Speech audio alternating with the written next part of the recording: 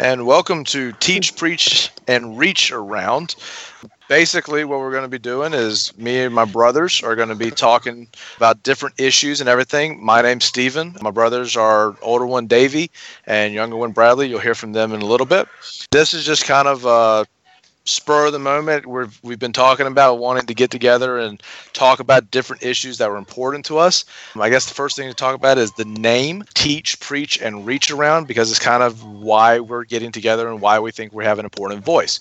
Bradley, that you'll hear from, is a minister in rural North Carolina. Davey is a teacher in Charlotte, North Carolina, and then I'm a lawyer actually out in Las Vegas, Nevada. We think that between the three of us, we have very different and sometimes very interesting views about different topics, different political views, different issues that affect society, sometimes even some things that maybe not to the level of importance of those things.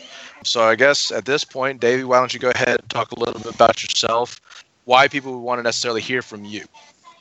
Well, one of the things that I'm going to be bringing to this podcast is twofold. One of that is kind of providing a historical background for any type of current events or topics that we might be discussing. But also, I'm coming from an educator standpoint. So you constantly hear about education being lax in the United States and that teachers are to blame, well, parents are to blame, no kids are to blame. I'm kind of in the, so to speak, the trenches.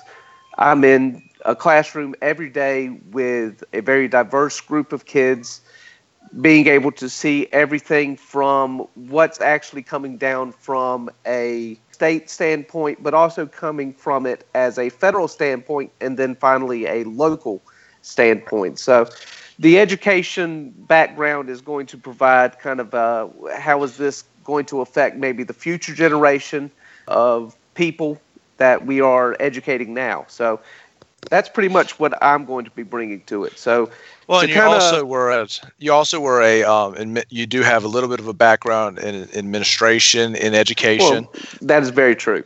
I have done administrative work, so I've been in that position where I'm having to deal with the state, parents, the teachers, and the kids all as once. Right. So having to combine all of those as into one person. So while I would not call myself a principal, what I was doing was a directorship of a fairly large daycare, but now I am in a public school. So I'd be able to bring both of those points of view into a discussion. So what grades do you teach? Primarily I teach 6th grade, but I have been with every age group, literally from infants all the way through 8th grade on a professional level. As for the interactions and being able to interact with the other groups, I have taught pretty much every age group all the way up through college. So that's kind of have a pretty good smattering of all age groups and an experience, so I can kind of talk from that standpoint on pretty much any level. Bradley, why don't you explain a little bit about what you're hoping to bring to the table and maybe a little bit of a perspective that you're hoping to share. Yeah, so as you said, Stephen, I'm a minister in rural North Carolina. I've been serving for just about 4 full years in full-time ministry. Did my seminary work in North Carolina as well.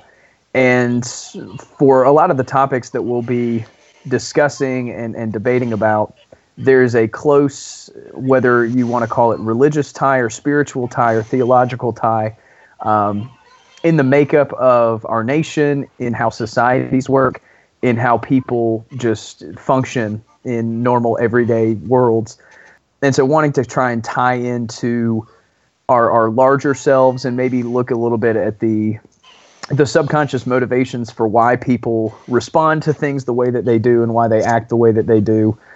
And trying not to blur those lines, especially in this nation, especially in where I am serving as the Bible Belt, historically the Bible Belt, where politics and religion are necessarily in bed with each other, but you don't talk about either. So wanting to make sure that we address both of those, but are faithful to everyday experiences and also to the actual intent and founding of this nation, and a lot of the debates that we'll be discussing have that component as well.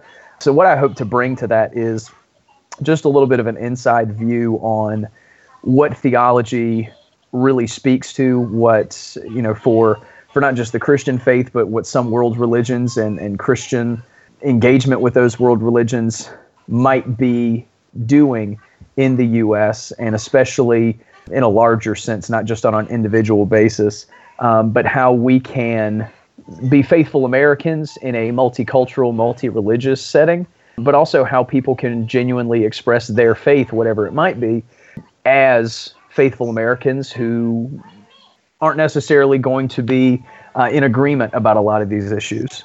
So, and I guess the biggest thing for all of us, and I'll get to me in just a second, is, we really want to present different sides of the argument. Something that we've talked about a lot around the dinner table, and you'll hear a lot about the dinner table where, we kind of say we always had very interesting conversations growing up with our family. Yeah, that's an understatement. Right. So, you definitely you'll get the sense, and hopefully the way that this comes across is around the family table. But what we're really hoping to convey is you have a minister, you have a teacher, and you have a lawyer, and, you get into a situation where you're going to be thinking about things from a different point of view, and now I'll go into a little bit about myself. I'm a criminal defense attorney. I actually work at the public defender's office in Las Vegas. I've worked there almost about 4 years now. I went to school in the South. I went to law school in Charlotte, and then a week after graduation, I moved out to Las Vegas to be with my now wife. I got a job at the public defender's office. It has opened my eyes, because when you grow up from the South, you see things from the Southern perspective.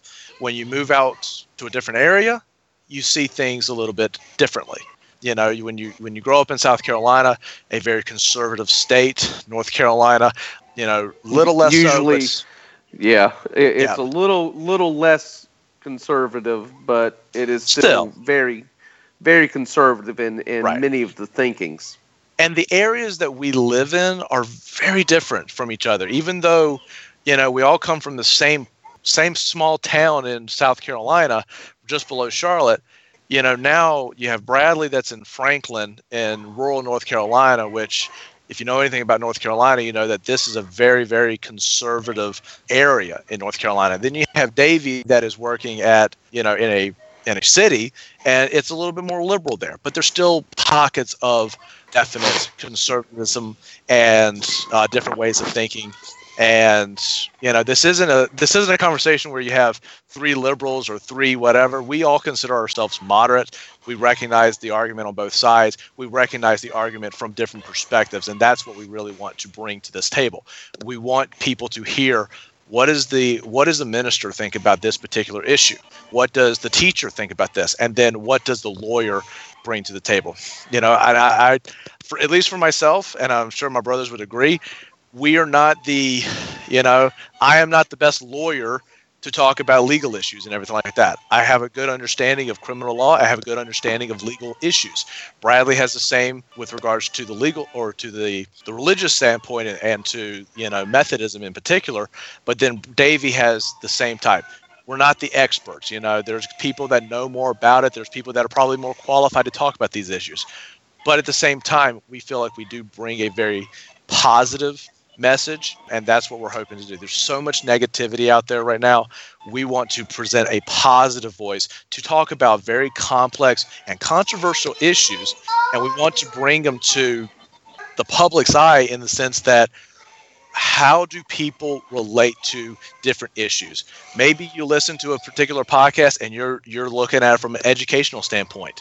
And so you don't ever think about what the lawyer may think about that, or what the ramifications on some of my clients that don't have that same education, or what does the religious person believe about that. So, and y'all can add on at this. Obviously, I'm the lawyer. I'm going to probably be the one that talks, and y'all are going to have to shut me up at some point, like you usually do. But, hopefully that's what we end up doing, is we want to have a conversation like it's around the dinner table. Do y'all have anything to add to that? A lot of what, and this is just something that has just recently cropped up, and this is, I'm sure y'all are aware of, a couple of months ago, the shooting in Charlotte that caused some riots. And which is actually just back up in the news again. It was, because today the DA said that the police officer was not going to be brought up on criminal charges. Correct. And I have some friends who, and I'm sure this will come up many a times on Facebook, has said that basically the DA is said that this is completely, means that he is completely scot-free. He didn't do anything wrong. And I'm sure, Stephen, you will be able to put more words to this, but it isn't that he was justified or unjustified in the killing. It's just that he was not going to be able to be brought up on criminal charges. Right. So right. So the police officer is not. It is not that he did something right or wrong. It's just that he did not do anything criminal. Right. And so that's obviously one of those things of, this is an ethical thing versus a criminal thing. And I know that we have this notion that religion, religion, ethics, and the law are all the same, or they should all be the same, but that's in a utopia, and that's never going to be. Right. And if you read anything like by Thomas Hobbes or Sir Thomas More, who did Utopia, the utopia is just that. It is unobtainable.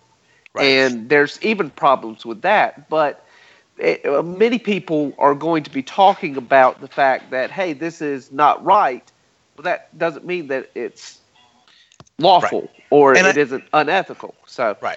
And I can tell you from this, from the legal perspective, when you look at whether charges are to be brought and everything like that, you are going to see a situation where, for example, with this particular officer and this particular shooting, you have the public that are sitting there and they're saying, we don't understand why you won't even allow a jury of his peers to read through the evidence, to see the test, or to hear the testimony, to see the pictures, to see the video, and we get to make that determination as the jury of his peers, as the public.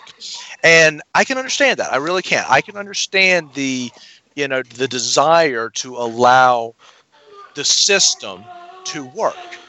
But part of that system does include whether or not to bring charges or not. And I'm not sitting here, I'm not going to ask the other whether I personally believe that these particular charges should have been brought. I don't know enough about the situation and the evidence to determine whether that has happened. However, as a defense attorney, I can tell you this. When somebody is charged with a crime, whatever that crime is, that is immense pressure on that individual to resolve his case one way or the other. Whether it goes to trial, whether he takes a plea bargain, it will ultimately come to a head. This is not a process that will take place over the next week or so. This is a process that will take, at the minimum, months, and usually maybe even years. It's not a speedy process typically. Beyond that, when you have these charges that aren't brought, you're looking at a situation where maybe people are hiding things. Maybe that's where the public outcry comes from. But in this particular situation, not knowing enough about it, I think you just kind of have to sit there and say, the district attorney is trying to make the best decision whether or not he believes that enough evidence is presented to him that would allow him to pursue a prosecution. And if he believes that the evidence is not there, he is making the determination. So, David, you're right in the sense that you're saying that's what he's saying, is that there is not sufficient evidence to present a criminal charge against him. Beyond that, though, he's not making any statement as to whether or not he appropriately acted in the situation. Yeah, but and see, this is one of the things is that we are not able to legislate morality, and I'm sure Bradley, you have a lot more into that.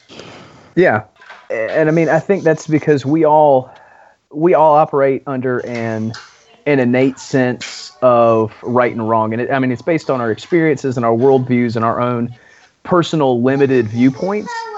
But we all have this inherent system of what is right, what is wrong, and we call that ethics, we call that morality. And our legal systems in most societies are based on those viewpoints.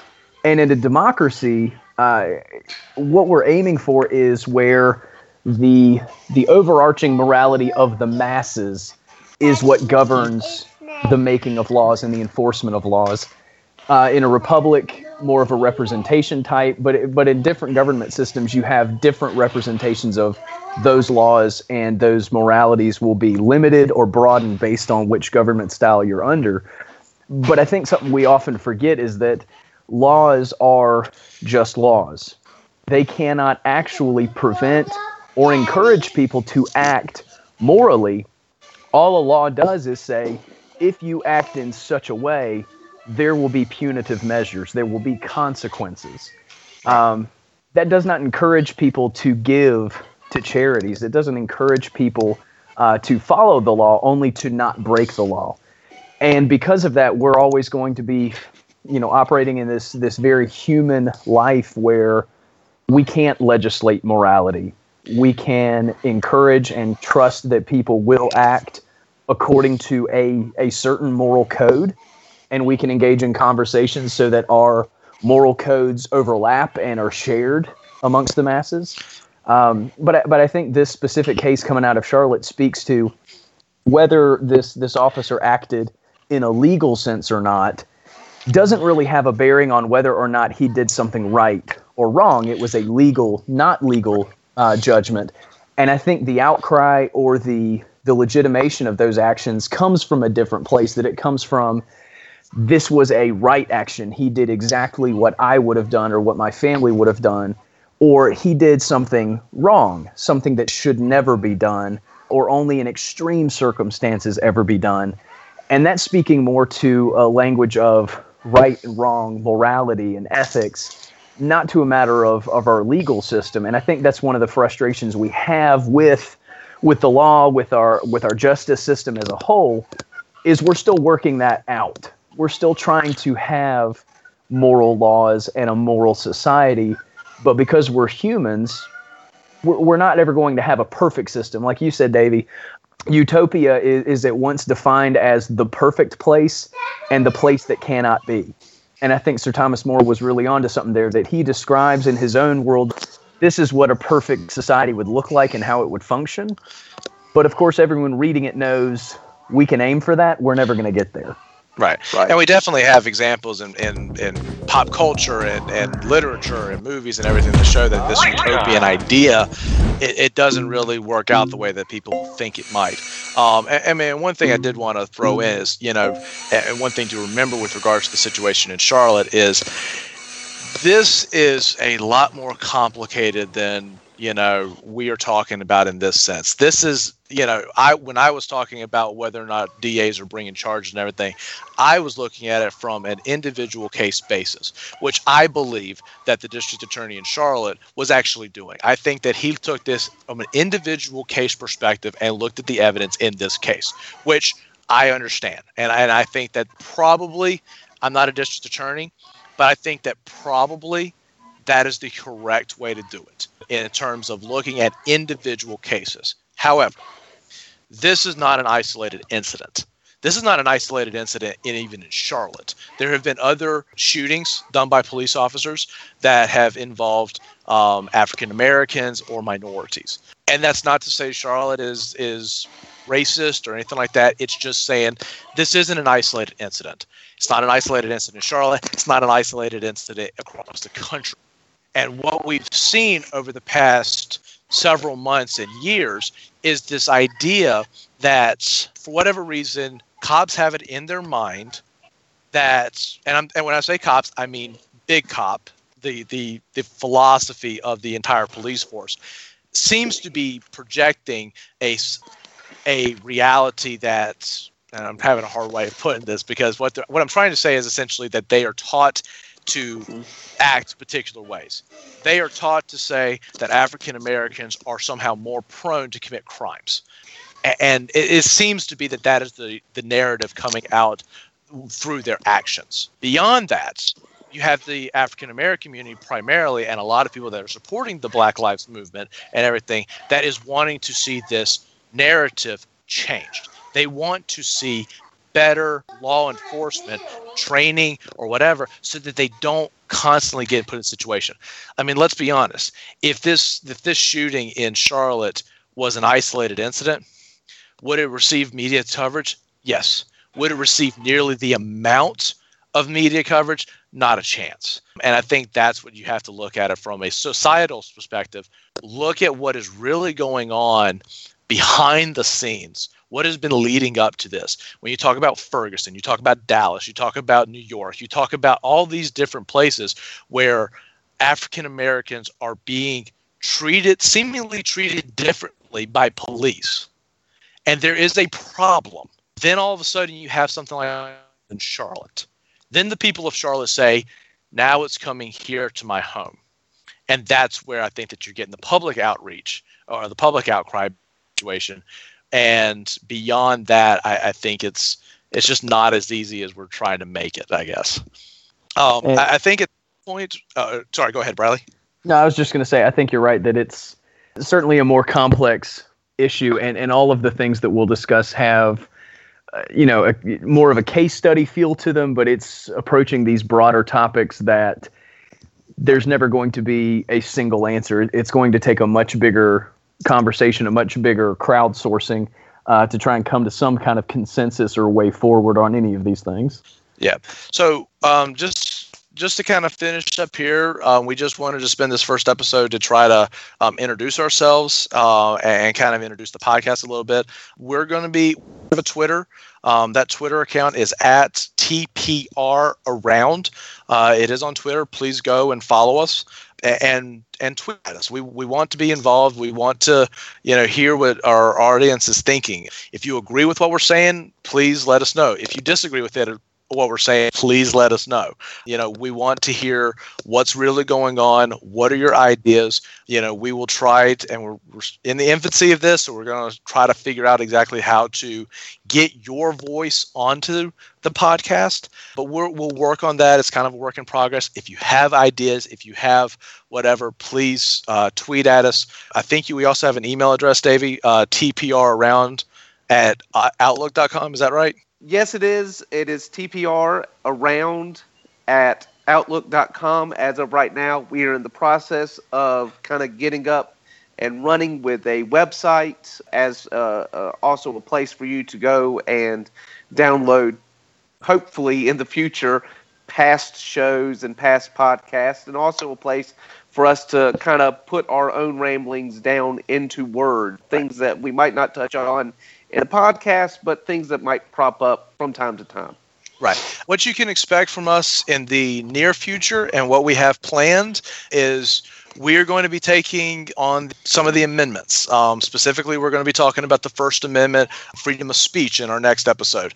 We're going to be talking about it from a historical standpoint as well as from a today's standpoint and what's going on. We're going to be talking about some of the things that President-elect Trump is talking about. We're going to be talking about some of the things that teachers are doing, the impact that it has not only in the classroom, not only in the courtroom, but also what's going on in rural areas in North Carolina, specifically where Bradley is, but also what we expect to be seeing across the country and how this is impacting it. Some of the misunderstandings that come about, we're going to hope to kind of discuss that.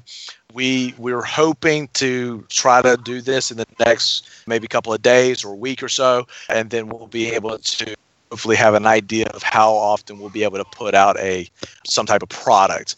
Hopefully you've enjoyed this. This is our first attempt at a podcast, so Obviously, bear with us a little bit. I promise you, we will get better. We're pretty smart. We'll figure it out. And we'll hopefully learn from them. Like I said, if you have questions, if you have comments, whatever, please tweet us, please email us so that we can start to build this. I don't want to say movement, but maybe it'll become a movement one day. You aim for the stars or aim for the moon, and maybe you end up in the stars, right? Something like that. Okay, so, all right. So, anything else before we go ahead and wrap this up? Nope, nothing from me, Bradley. Nope, I'm all good. All right. Alrighty. So, for listening, and we are Teach, Preach, and Reach Around, and we will be back with you as soon as we can. Thank you.